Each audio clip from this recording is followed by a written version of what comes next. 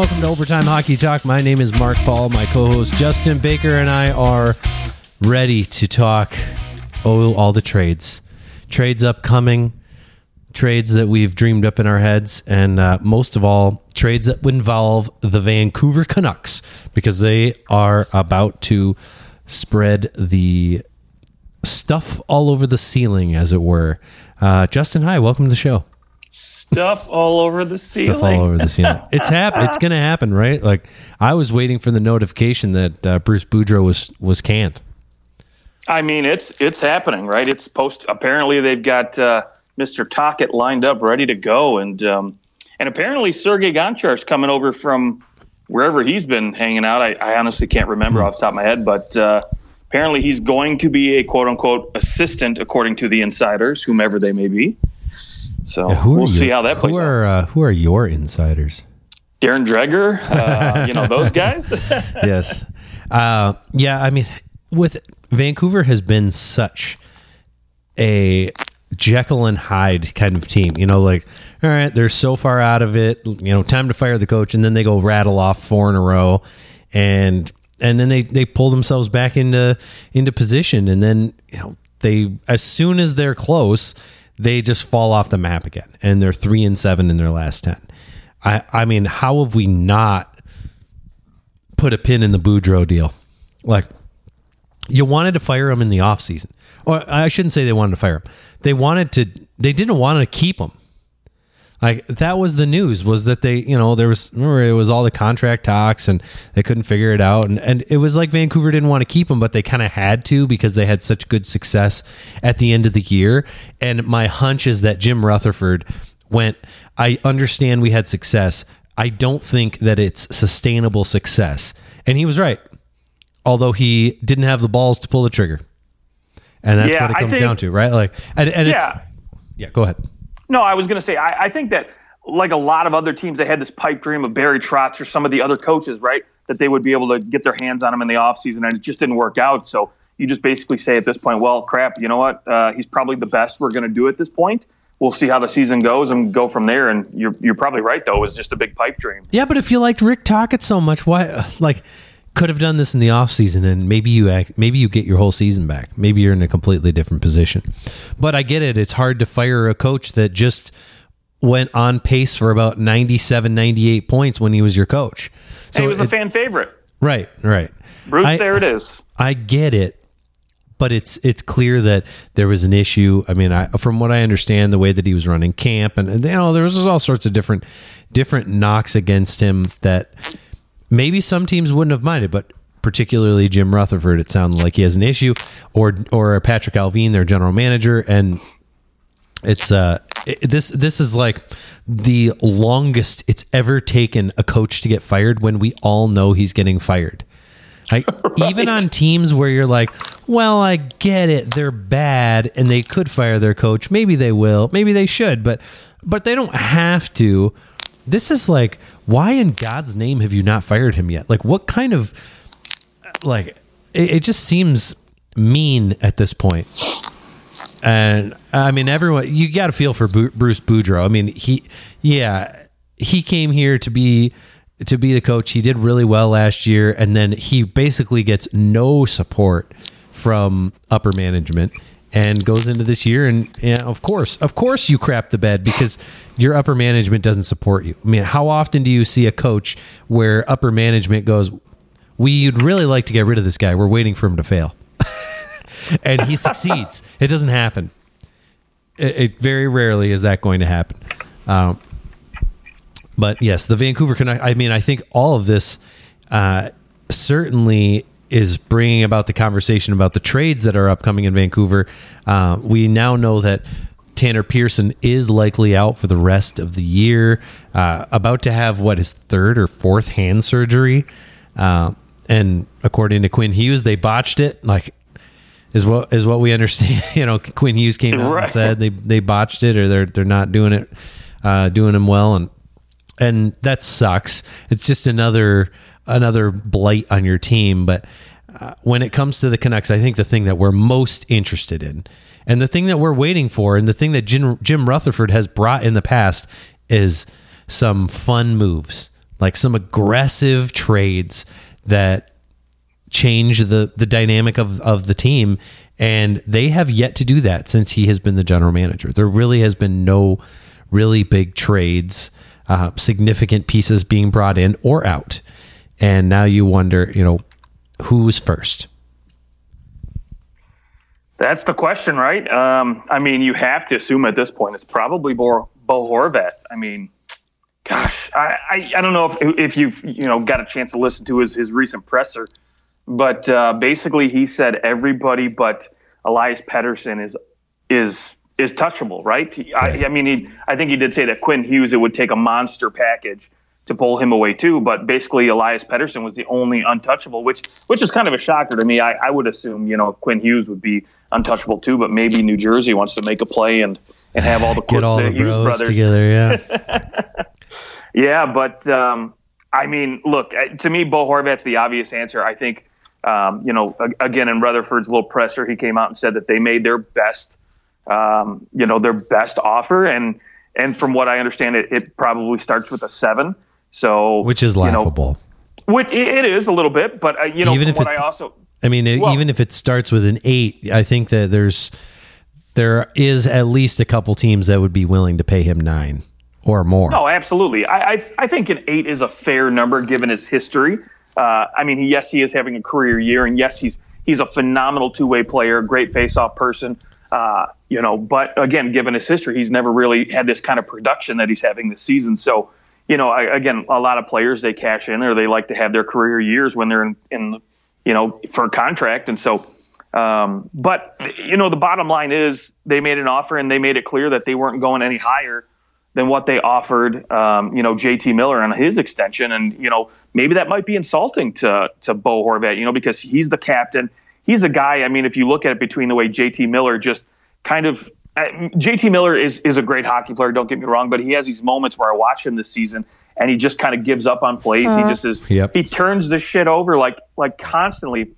And so you think if you're Bo Horvat, you're looking at him like, okay, I am obviously a better hockey player than JT Miller, or at least on the same page. So you have to think I should be getting at least $8 million, especially because I wear the C as well. So. Well, yeah, and he's been there. He was drafted by the Canucks. Remember, he was the first round pick traded by the Devils to the Canucks for Corey Schneider, and he's been with the Canucks ever since. So there is something to be said about that. When you're the homegrown guy and you've been there forever, and to lose him, I think would be very, very telling as to how deep this organization has gone into the toilet bowl. Like, he wants to stay. You're not willing to pay him. Like, let's be honest. Bo Horvat or Matthew Barzal? Which one would you rather have? Oh, I'll take Bo Horvat all day. Right, and Barzal's going to get 9-1. Exactly, yeah. And who is in a very similar situation, right? Like, he's drafted by the Islanders. He's a good player. Like, and he's about to get paid because he loves the island. He wants to stay in New York, and Horvat wants to stay in Vancouver. They're not willing to pay him that Horvat or the Barzal money is my guess, and the money that I think that it's likely that also Dylan Larkin goes after as well, is that right around $9 million a year, which is something we can get to, of course, later in the show. But yes, Horvat. So Horvat goes. Where do you think he's going? Where are your landing places for Horvat? Oh boy, obviously the first place that I look at is the Colorado Avalanche. But do you want to get traded to a team that's going to miss the playoffs? Well, maybe not, but again, he doesn't have any say in that, right? And if you're the Vancouver Canucks, maybe you take a gamble and you make that play anyways and hope to get I'm assuming they're going to get a first round pick back for him no matter what. So, you get a first round pick from Colorado, it potentially could be a lottery pick, or at least get you, in the low 10s maybe or something if you luck out on the lottery and they miss the playoffs. So there's that potential, and I'm sure Colorado would make it top 10, protected. But again, I think Colorado to me is the easy team to just say, hey, you know what? I think this is where this guy's going to go. But I think beyond that, another team that I honestly would love to see him go to, that I think he would fit in well for his style of play. Now, creating cap room would be, I think a little bit harder for this team than maybe Colorado, but the Carolina Hurricanes, I think, could really use a Bo Horvat because, last year when Carolina was, falling out of the playoffs, I said the one thing they've been missing for a while is like that superstar player, right? Or that elite scorer. And so I think with Matt Pacioretty back, and I think Svechnikov taking another step, I think they can kind of, button up that scoring that they need. But I think they also need to find themselves an elite number 2 center now that Trocheck's gone. And, honestly, Kotkaniemi's not really doing it. I know Jim Rutherford came out and said that they want to get younger. And maybe this is the move, right? Maybe you do a sign and trade where you get rid of Kotkaniemi and you toss in maybe some other pieces, some picks, and you work out a way to bring in Bo Horvat on a sign and trade. Yeah, I don't know if I'm Vancouver. I'm looking at Kotkaniemi and want that deal. I'm not disagreeing with you, but I think there's opportunities to get younger if that's, these would be the type of pieces you would have to look at, reclamation projects, much like Ethan Bear, what they did with him, right? I think they went to Edmonton and they found a player that maybe they thought they could, re-energize or rejuvenate, and he's come in and played pretty well for them. All things considered, is even though this team is sitting 30th in goals against in the league, but I think Ethan Bear has worked out pretty well, and so I think they'll try to look for guys like that, not necessarily Kotkaniemi maybe because of his term and contract, but other guys of that age and caliber. There's one team that I think should go out and grab Bo Horvat, and it would do the opposite of what Vancouver's doing. By trading Bo Horvat, you're kind of in my mind, I get they're maybe not doing like a full tear down rebuild, but you're losing a big piece. It's going to change your team. He's the captain, so it's going to change the entire dynamic of your team. And I think the team that could use a Bo Horvat walking into the playoffs, or at least this trade deadline time. Now, the sooner they could get him, the better, because this team is not guaranteed anything at this point. They're not in the playoffs yet, but that's the Buffalo Sabres.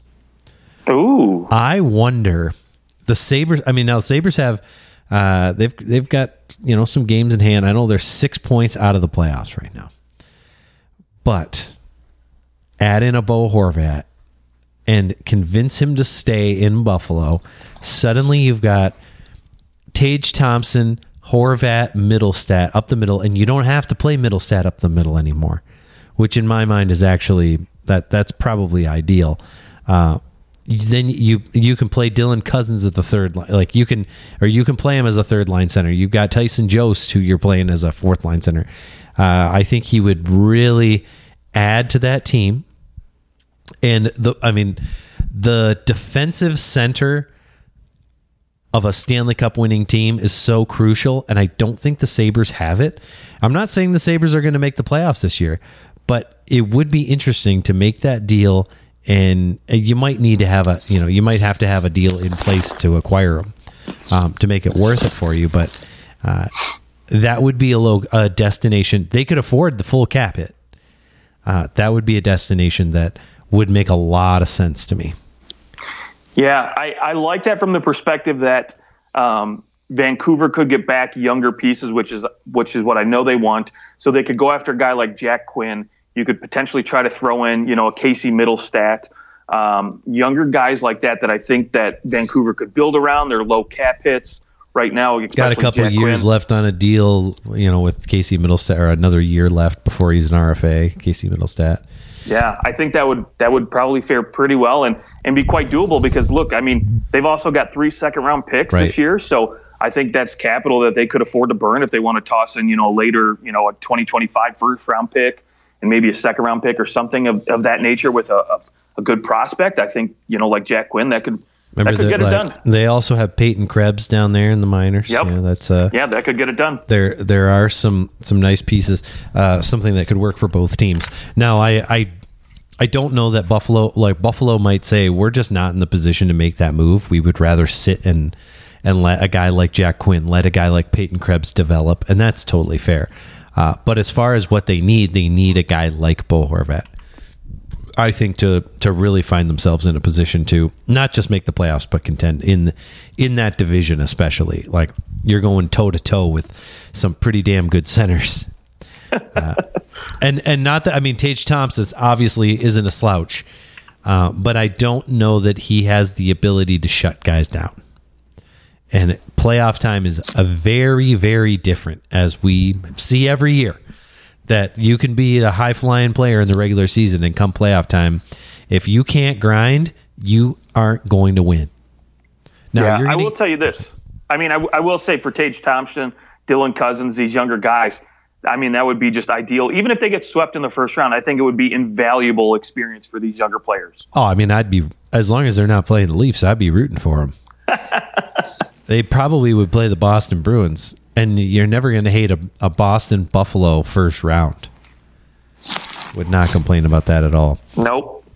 Okay. Well, I mean, we could probably just talk Vancouver Canucks the entire show, but I do want to pivot a little bit to the Seattle Kraken, who, believe it or not, if you haven't heard, they broke a North American sports record with the most consecutive road wins, with an undefeated road trip of 8 games. I think it was 7 or 8 games. 7 games. 7 games.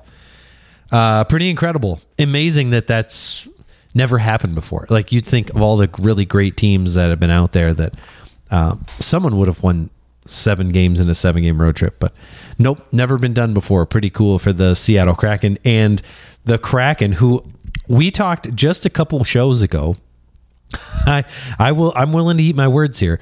I actually looked at their January schedule and I was like, they're screwed.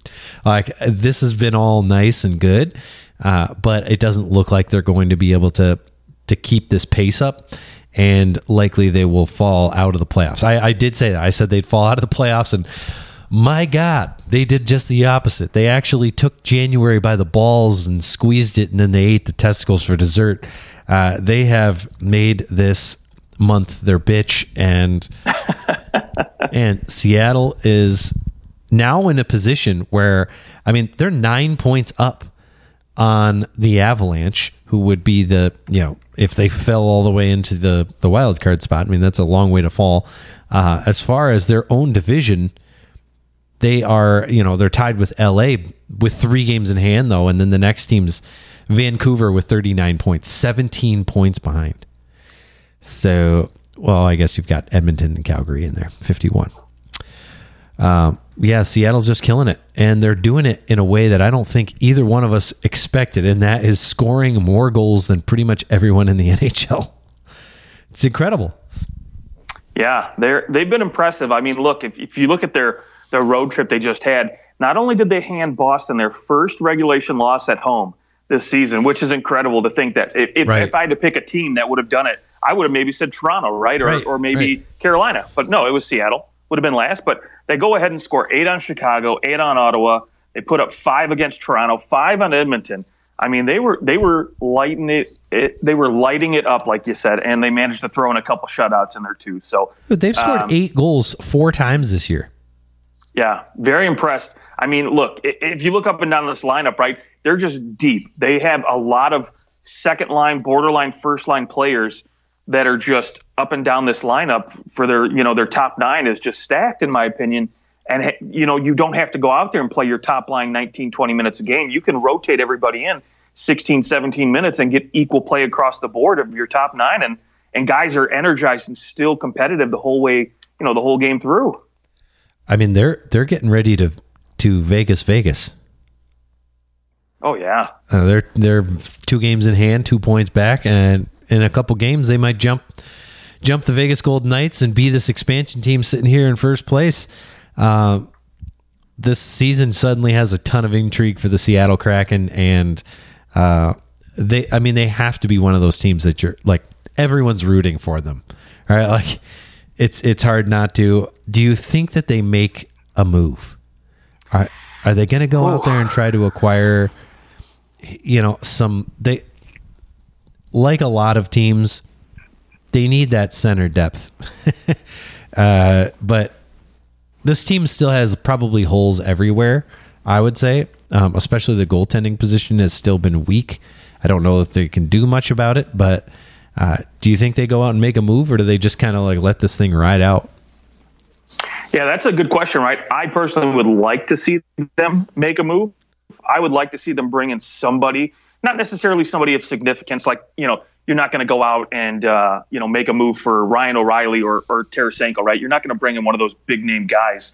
But I mean, I would like to see them maybe make a play on, say, maybe Washington, drops out and you bring in Eric Gustafsson, or, who would be, maybe even make a play on a guy like Matthew Dumba out of Minnesota, because, rumors are he's been on the block and they would like to bring in somebody else, and, he's not in their long-term plan. So maybe they make a play on a guy like that, or Gustav Nyquist, who I think is somebody who can contribute in a top 9 position out of Columbus, who, might fit in pretty well with, because he's still got legs. He can still score. He dishes the puck pretty good, as long as, he has somebody who can finish. And so I think he would fit in well in Seattle. Yeah. If I'm Seattle, I'm looking at my success and I'm going, I don't want to bring in anyone that's going to rock the boat. I don't want to bring in anybody that's going to mess with my top 9. I don't want to bring in anybody that's going to mess with my top 4. Like, things are just going well. And it's not necessarily something that you can explain. Like, they don't have a superstar up front. They're, defensively they have some good players, but no one is a number 1 defenseman. So, I mean, I see this and I say, you got to ride this out with the guys that you have and bring in those depth pieces, like a lot of teams will at the deadline. And they have 3 second-round picks, 2 fourth-round picks. You can spend one of those to bring in a decent asset that is going to kind of tip you over the, put you over the top, maybe in that series with the Los Angeles Kings, which sure looks like that might be the series. Or where do you think Seattle ultimately falls now? Do you think that they can jump Vegas? I think by the end of the year, when things start to get a little tighter, a little bit more scrappy down the stretch, I don't think they'll hot Vegas, because I think with a healthy Mark Stone coming back eventually, and with Jack Eichel now being healthy for a stretch, and they'll get it going. I think Vegas will take this division, but I do think that 2 or 3 spot looks prime for Seattle in the Pacific right now, because I don't know about Edmonton and Calgary right now. I know Evander Kane's coming back tonight, so that'll be a boost for Edmonton, but who knows how long it takes him to come back. And with a hand, injury like he had, who knows what you're going to get. Yeah. It's weird to hear you say a healthy Mark Stone. Okay, so let's sneak on over to the Eastern Conference here for a minute. You mentioned the Carolina Hurricanes in the Horvat deal, which certainly would embolden them at the top of that division. New Jersey is back to their winning ways. They've won 5 straight. They're 1 point back of Carolina, and the Rangers have pulled themselves into a divisional playoff spot. The Penguins and the Capitals, hanging off in the wild card along with the Islanders. So I want to ask you, where do you see this Metropolitan Division slotting out?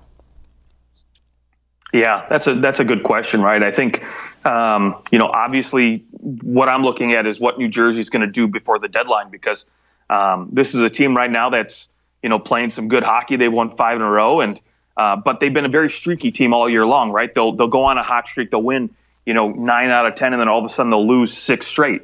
So for me, I think New Jersey probably down the stretch with a lot of younger guys, ultimately I think they'll maybe slip just a little bit. And I think this Ranger team is going to make a move here pretty soon.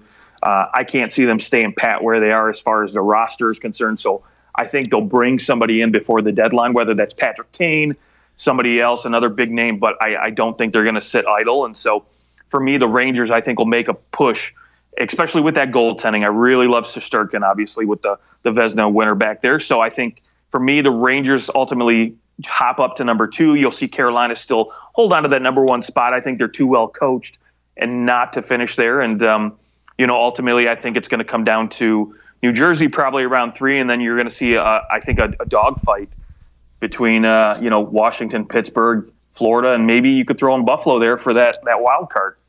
Okay, here's you mentioned Patrick Kane. We know that he has been struggling with an injury, and there was rumors that he might have to shut himself down. He came out and said, "No, I'm not going to shut myself down." But you have to wonder. I mean, he has not had a Patrick Kane-esque season, anyways. But you got to wonder now with this injury, what are you getting when you bring in Patrick Kane? And what are you realistically willing to give up for a guy that you're going to have to, you're going to have to put him in it's going to have to be a 3-way trade to dump salary. So you're going to be paying extra picks for that little bit of salary cap. Is it worth it? Like, as he plays more and more hockey down the stretch, for a bad team, mind you, which certainly can, I think, impact some players. You're already not playing for a playoff spot, so I wonder how hard it is to kind of keep yourself in that playoff mindset. And then you compound that with the injury that he has that clearly isn't going to get totally healed. He'll rest it. They'll probably keep him out here and there and be able to rest it, but it's not going to fully heal is what it sounds like. So are you willing to give up first round picks and prospects for a guy who may or may not actually make an impact on your team? Well, so here's the big thing that, I don't think most people are taking into consideration as much, but that's the fact he has a no movement clause. So, regardless if, you want to make a play for him, I think Patty Kane ultimately is going to decide if he wants to go and where he wants to go. So if he says, hey, I want to go to the New York Rangers, a team that everybody's been kind of pointing to since the beginning of the season. If he says, I'm going to the Rangers and no one else, well, if Chicago wants to get anything for him, it's, I don't know if they're we've seen that before where a player is basically like, I want to go to this team and this team only. What was it? Claude Giroux was like that last year. He just wanted to go to Florida, and that was it. Only place. And they still got a first round pick for it, and right. And I think the Rangers will ultimately give up a first round pick, or any team for that matter, for Patty Kane. But what they give up on top of that is, not necessarily going to be that much more. I think you might have to give up, say a third or fourth round pick for another team to just eat a little bit of salary at the deadline. And I think, for a guy like Patrick Kane, who you could slot it on your third line and, again, not have to play a lot of tough minutes, and you could give him maybe 14 minutes a game where you only play him, a little 5-on-5, but then he's out there on the number one power play unit full time. So that way, any injury, you're kind of minimizing the damage, let's say. Yeah, minimizing the risk, at least, of him having a block shot or something like that. Exactly. And so I think having him out there for a third line, especially on a team that maybe has a lot of depth on their top six already, that to me is just going to be, I think an easy sell for a guy like, for a team like the Rangers to say, okay, cool. Yeah, we can easily get rid of the first round pick. Now, if it's a team that, ideally Patty Kane wants to go to, but they can only really, they really need him on their top line, maybe their top six, because they're just so short offensively up front. That might be a little bit more of an issue, for example, maybe like you could maybe throw the Nashville Predators in there, right? They've struggled to score some goals. Say for whatever reason, he decides, I want to go to Nashville City. I want to hang out there, whether we make the playoffs or not, so maybe Nashville, might be a little bit more hard pressed to give up, something for a guy like that they, necessarily need a little bit more than maybe the Rangers do, I guess. Yeah. I mean, it sure sounds like he's going to eventually end up on the Rangers. I just don't know if I'd be willing, some of those trades you look back and you go, shouldn't have given up your first round pick for that. I just now Patrick Kane is a different animal. Of course, Patrick Kane is worth a first round pick if he's healthy. That would just be my concern is, hey, he's not healthy. And maybe that gets worked into the deal where you're, hey, it's a second round pick, becomes a first round pick if he plays X amount of games, or we go X amount of rounds, something like that. But yeah, that's great. Okay. I can't remember how we got there, but, top team in the Metro. Do you see Washington or Pittsburgh making a move here. I mean, to me, it's pretty clear that these teams are in the twilight of their effectiveness. And if they don't make a move, I don't know that both of them make the playoffs. Yeah, that's a good question. I don't know. Yeah, I mean, when it comes to the Penguins, I think that you're just looking at a team that kind of has to ride out some of these contracts, like the Jason Zucker deal. You're hoping that goes away, I think. Right. And Dumoulin's a UFA at the end of the year. Like, when you look at that and you go, well, things are just like, players are just going to kind of disappear more and more. I mean, Tristan Jarry's a UFA at the end of the year. There's no guarantee that he re-signs in Pittsburgh. There's no guarantee they want to pay him what maybe he could get in the open market. And so in some respects, you look at this and you go, well, this might be the last year. At least next year might not look as good for the Penguins as this year could. So, do you go out and make a move and try and bring in a top six forward? And for my money, like, imagine bringing Bo Horvat into this team. He would not be a long-term solution. I don't think that they could sign him to a deal and keep him, at $9 million. But you consider a playoff run with Malkin, Crosby, and Horvat, and suddenly you're cooking with gas, and that'd be a formidable three-way line. And Horvat can play all over the place. He can play in the wing too, with either of those guys. But the Penguins, to me, they've, we know them as a team that can score a bunch of goals, and they're just not doing that. Out of all the playoff teams in the East, they have the least amount of goals scored, and there is only one team in the entire playoff picture right now that scored fewer goals, and that is the Minnesota Wild. So, not used to seeing it. The Penguins can't score goals. Yeah, and I think the biggest issue, too, right now is Chris Letang being out. We know, recently, with the death of his father, he's been out. He's been taking some personal time.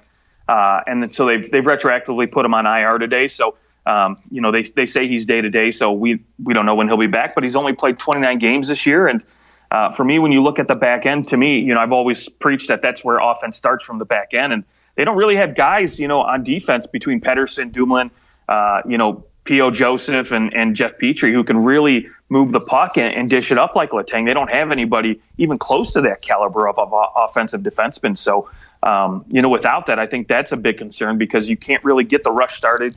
You can't get, guys on the breakaway, coming off the bench. You can't get any of those fancy plays going if you don't have guys that can really, tape the puck from the back end. And so, right. To me, I think that's where I'm looking more than a Bo Horvat. I would like to see them bring in a piece like that, because I think between Crosby, Malkin, and Carter, I think you've got enough strength down the middle. Now, maybe if you get a shot at Bo Horvat, yeah, absolutely, I'm taking it. I'm not going to say no to bringing in Horvat, but to me, I think assets will be better spent on the back end. But to your other point too, I think, with the way these guys are aging, Zucker's contract coming off the books after this year, and really, Jarry potentially not being back after this season either. I think, pretty much this year and every year for the next few years, they're going to go all in at every deadline, in my opinion, as long as they're still in the mix. Yep. And, well, I guess you're saying that either Matt Dumba or John Klingberg are coming over to the Penguins. I think either one of those guys. Well, I think Klingberg might better fit, because I like his offensive abilities a little bit better than Dumba's, but I think either one of those guys would work out pretty well. Yeah, and Pittsburgh, other than Letang, and Letang's on a sweetheart deal too at $6.1 million. They really don't have that much money into their defense compared to a lot of teams. So they certainly should a little bit more towards that area of their team. Now, I guess the issue is deadline cap space, which is at $1.121 million. So that's where, again, I bring up Jason Zucker and I go, he seems like, he's got 28 points. It's not as if he's not doing anything. He's got 11 goals, on pace he'll score 20 goals again, and that's typically what he does. But at $5.5 million, that might be where the money needs to come from. And the fact that he's a UFA at the end of the year, you're going to lose him anyways. Unless of course he comes back and signs a lower deal, but it seems like that should be where that money's coming from. I guess the other side of that forward conversation is a deal that you made recently, and that's Rickard Rakell, who's still, he's putting up nice numbers, 15 goals here. He's on pace for 30 goals. It's odd that they're not getting the kind of offense from a team standpoint when you've got your players are producing it at clips higher than what their career generally would be at. So that's unusual as well. Yeah, it really comes down to depth, right? And I think for a team like Pittsburgh, that's kind of where you've seen other teams succeed where they haven't. Your bottom six guys, right? Like Drew O'Connor, Kasperi Kapanen. I would love to see a little bit more out of him, and maybe he's a guy that might be a reclamation project for some team that says, we're willing to take on a 26-year-old with one more year after this season to see if we can't resurrect his career. And turn him into a good asset at the deadline next year. But I think ultimately this team just needs a little bit more depth up front. But again, I think when we talk about the offense up front, it starts at the back end. So we'll see what they do. Clearly, they need to move some money out, like you said, and so that might be a Jason Zucker, or it could be Kasperi Kapanen. Who knows? But something's got to give. Okay. Where are we going next? What do you do you have something that you want to chat about? Boy, I one thing I did mention to you that I really was intrigued by was recent extension handed out to Matt Boldy from Minnesota. Yes. I look at this team and I'm surprised. I guess I just looking at the issues they had with the cap in this summer, and they had to let go of Kevin Fiala. And they lose basically a superstar forward, a guy who's putting up a point per game in LA and looks like just a total steal of a deal at $7 million. And then they turn around and hand, Boldy a big 7-year, 8x7 extension here.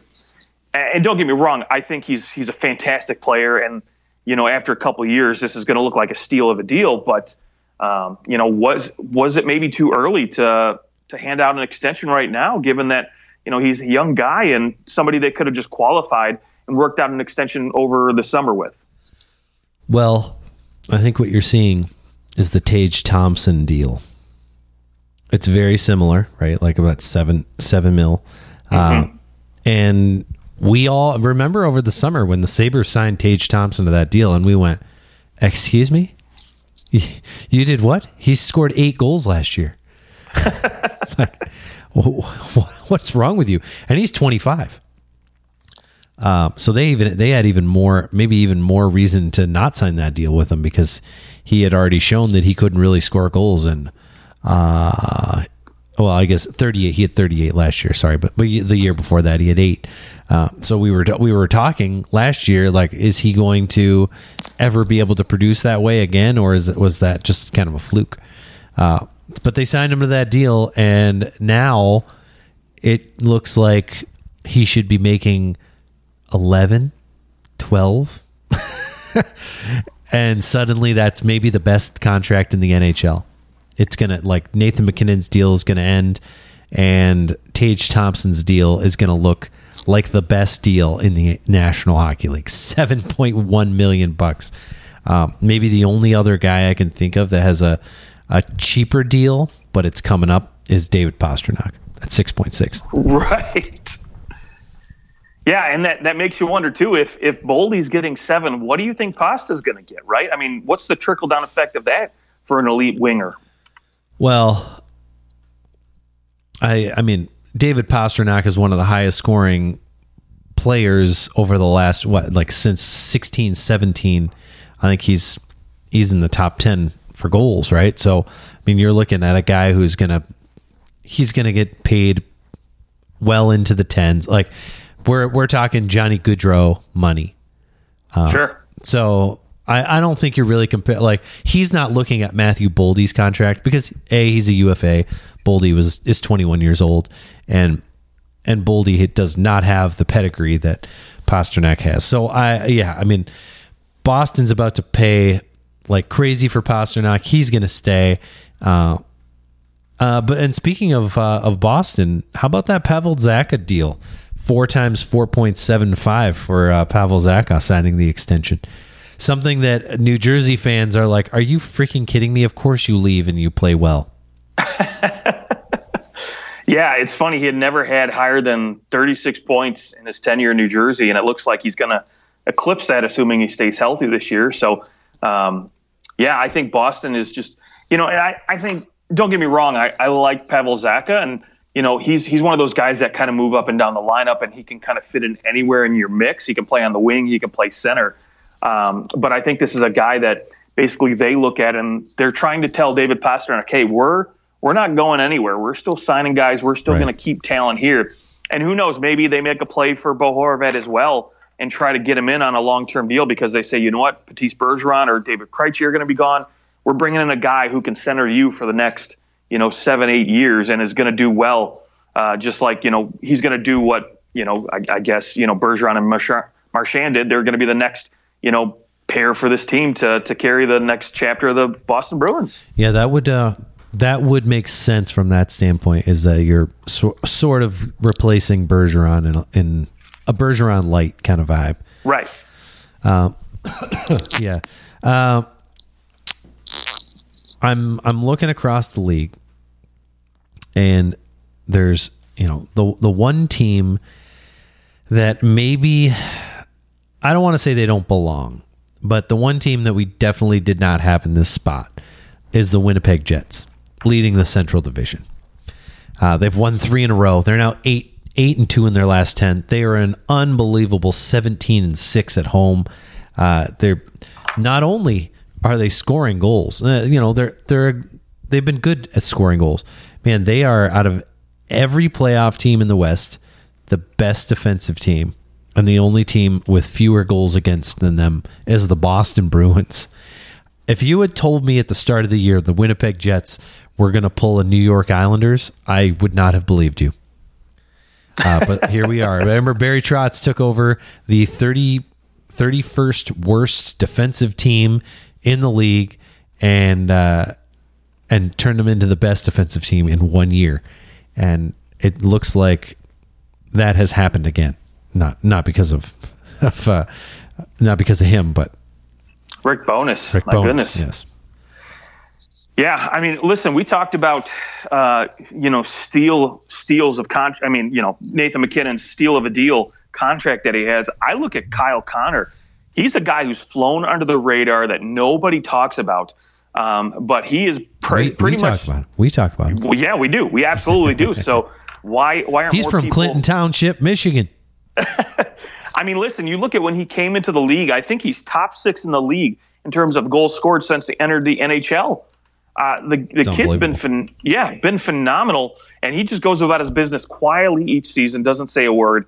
I mean, he's, since his rookie season, 20 games and 5 points. But after that, I mean, he's been 30-plus goals every single year outside the shortened season. And, in 2021, I mean, even last year, my gosh, 47 goals. It was phenomenal. And he's on pace to put up another 40-pointer, in goals. That's just going to be phenomenal. And he is what everyone thought Patrick Laine would be. Right. That's what he has become. Everyone thought Laine would be this perennial 40, 50 goal scorer. And what it turned out, it was actually Kyle Connor. Right. Yeah. And I'm interested because, Pierre-Luc Dubois has been having a phenomenal season, and he's pretty much been, centering Kyle Connor all year long. And so, who knows if that has kind of a little effect, but, Pierre-Luc Dubois is looking for a new deal, and I would like to see him get re-signed in Winnipeg. I think those two they look phenomenal together. I think Pierre-Luc Dubois has been great on both sides of the puck, playing great defensive hockey. He's a great face-off guy, and so I think if you can keep Scheifele and Dubois around for a while, man, this team's got a couple really, really good centers, especially with Cole Perfetti coming up, and you got some younger pieces in there. Not to mention on the back end, I mean, gosh, Josh Morrissey has been a revelation. And Neil Pionk, they've just looked fantastic back there. Not to mention all this, I continue to sing his praises every single day. Connor Hellebuyck is just phenomenal. So, boy, he's got one more year before he gets an extension, and boy, he's looking like he's going to get a bit of a raise. So, yeah, tough part about that deal for goaltenders is that, that deal ends and he's 31 years old. That's when it gets tough to make those calls for a goalie, because some goalies are great into their 30s and some become like Sergei Bobrovsky. and that's frankly, some become like Carey Price. Like Carey Price was never bad, but he just was hampered by injuries, and those injuries have made this deal. I know he took them to the Stanley Cup Finals one year in the weirdest year ever, right? Like that Canadian division and all that stuff. It was kind of I won't say a fluke, but that team definitely was playing above their pay grade.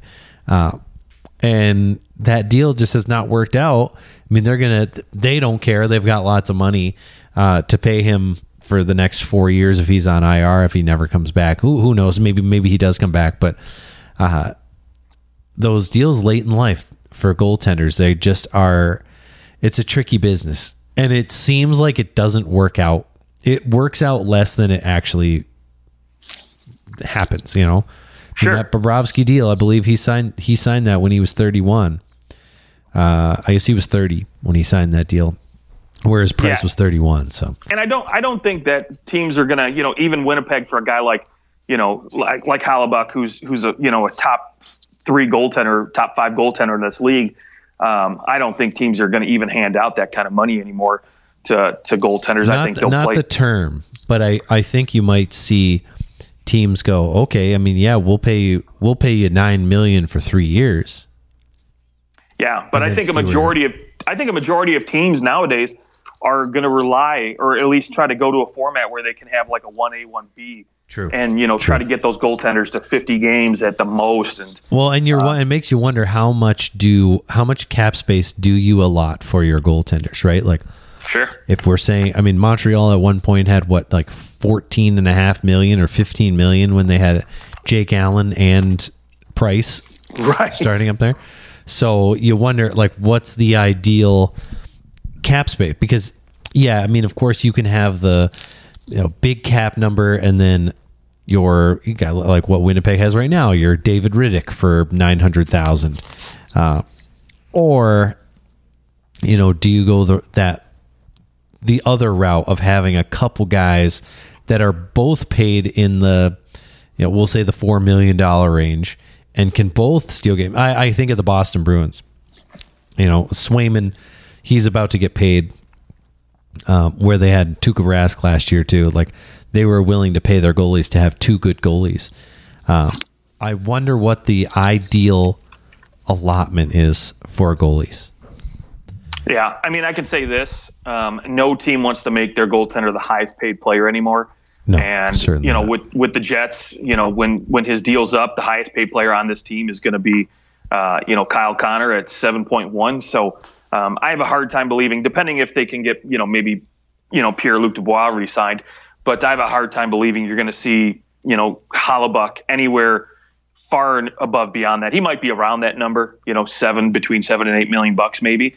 I could see him re-signing for that on a short term. And I guess it's more about the cap percentage, right? Like, maybe he might be at $8.5 million, but the cap. And he's lucking out too, right? When the cap, in 2 years, the cap's going to skyrocket. Yeah. So, yeah, he might pick the right time to be a UFA. To me, the deal at the ceiling is that like somewhere between 10 and 12% of your cap allotted to a goalie, right? Like, you look at Tampa Bay, they're at 12.6%, and that's like probably what should be on the high end. Then you look at the low end for teams that are good, at least. I mean, you can have a garbage team and not worry as much about it, but on the low end, you've got someone like the Pittsburgh Penguins, 6.4% to goalies, and that's probably low. That which you kind of, you're lucking out getting Jarry at $3.5 million. But I guess maybe the New York Islanders are the best test case, because there you've got, that's 2 goalies, both signed $5 and $4 million, and there you're right at almost 11%. So somewhere in that 10 to 12% range for your goalies, I think, is appropriate if you have good goalies. But that's probably where you want to pay them. Somebody who's making 8% of the cap and somebody who's making 2 to 4, and then you're in a good position to win. Because we see it. You have to have 2 good goalies, or you are screwed. You're screwed. And there isn't a team like even Brian Elliott in Tampa Bay is winning games for the Lightning.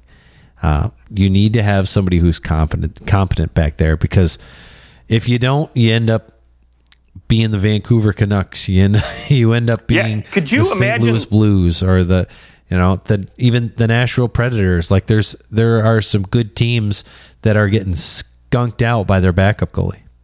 Yeah, I mean, could you imagine Seattle if they hadn't signed Philip Grubauer and they had a competent goaltender in there? Oh my gosh, right? He's actually been playing better. Yeah, better as of late. Don't get me wrong, but I mean, gosh, you wouldn't have to go out and try to score 8 goals every night. Right. But imagine if Colorado had re-signed him. Right? Where would Darcy Kemper be? I mean, Darcy Kemper would still be in Washington, but Gorgiev, he might have re-signed somewhere else, right? He might be in Seattle. That's true. Well, any final thoughts as we ride this one off into the sunset there, Justin? Boy, so let me just ask you, because I know you asked me this question to start the show, so I'll finish the show to ask you the same question. Bookend this bitch. Who is the first to go in Vancouver? Okay, first to go in Vancouver. If not Bo Horvat. Yeah, I feel like the other answer is, of course, Brock Besser. Okay. But I'm going to go a different direction. I'm going to say that it's Tyler Myers. Ooh, okay. I like that answer. Tyler Myers will be the first piece to fall. He's making $6 million. He's got a 10-team no trade list. That's fine. Vancouver might be forced to hang on to a little bit of that deal, which I think you'd be okay with. He just isn't somebody that, in my mind, where Vancouver is at and where they're going, he's just not a necessary component to the rest of their team. He doesn't seem to fit very well. I think there are teams that he would fit, particularly teams that he doesn't have to play as high up in the lineup. He can kill penalties, which, I mean, he's a freaking gigantic person. So you put him in the right spot on a penalty kill and he can really succeed. I'm looking at, maybe even the Pittsburgh Penguins, who play a little bit of a, they're a little bit of a slower team. And, maybe you think, well, we don't want to add someone who's slow to a slow team. But at the same time, maybe do you add a player who plays more at your speed? Which it's really weird to talk about the Penguins being a little slower because they were so freaking fast when they won the Cup. But that was 5 years ago. Can you believe that? 5 years ago? Wow. No, that was 7 years ago when they won that Cup in 2016. That's unbelievable. Oh, I feel old. I think I was in my 20s. We're not talking about it. Yeah. Well, yeah, so that's what I'm going Tyler Myers. And okay, final Vancouver question. Does a goaltender get moved? Does Thatcher Demko say bye-bye to the Vancouver Canucks? Boy, well, I'm going to say no to the regular season. Off-season, that's another question now. Okay. Yeah, I mean, Thatcher Demko could obviously get a huge return. I think there will be a line of teams that would love to take him on and take a chance on him. Not that I think he's, having a terrible year, but I don't think it's been the right year for this team as a whole. So I'm not blaming him at all. But yeah, I don't think, Jim Rutherford said, he's not one of those untouchables. Right. So it could happen. Now, I don't think because of his injuries, goaltenders tend to not really, there's not too many goaltenders moving at the deadline. So yeah, I don't think he's going to go anywhere. But if they try to get younger, if they want to bring in some other young pieces, maybe, gosh, I can't even imagine. I can't think of a team maybe offhand that in the offseason might need a goaltender. But Yeah, who knows? Maybe the LA Kings come calling. Well, the Carolina Hurricanes could always use a new goalie. That's very true, right? They tend to go through them every couple of years, and they've got a couple UFAs, and then who knows? Maybe he makes a Chekhov, a good partner for Kochetkov there, and that works out pretty well for them. But all right, yep, or Seattle. Seattle, could you just jump right across the pond there over to Seattle, and they can just send him Grubauer. Easy switch. All right, well, that's our show. You can find us on Twitter at OT Hockey Talk. Justin, have a great rest of your day. To our listeners, enjoy whatever time of day it is that you're listening to this. We hope that this isn't the best part of your day, but also we're glad it wasn't the worst. We'll talk to you later.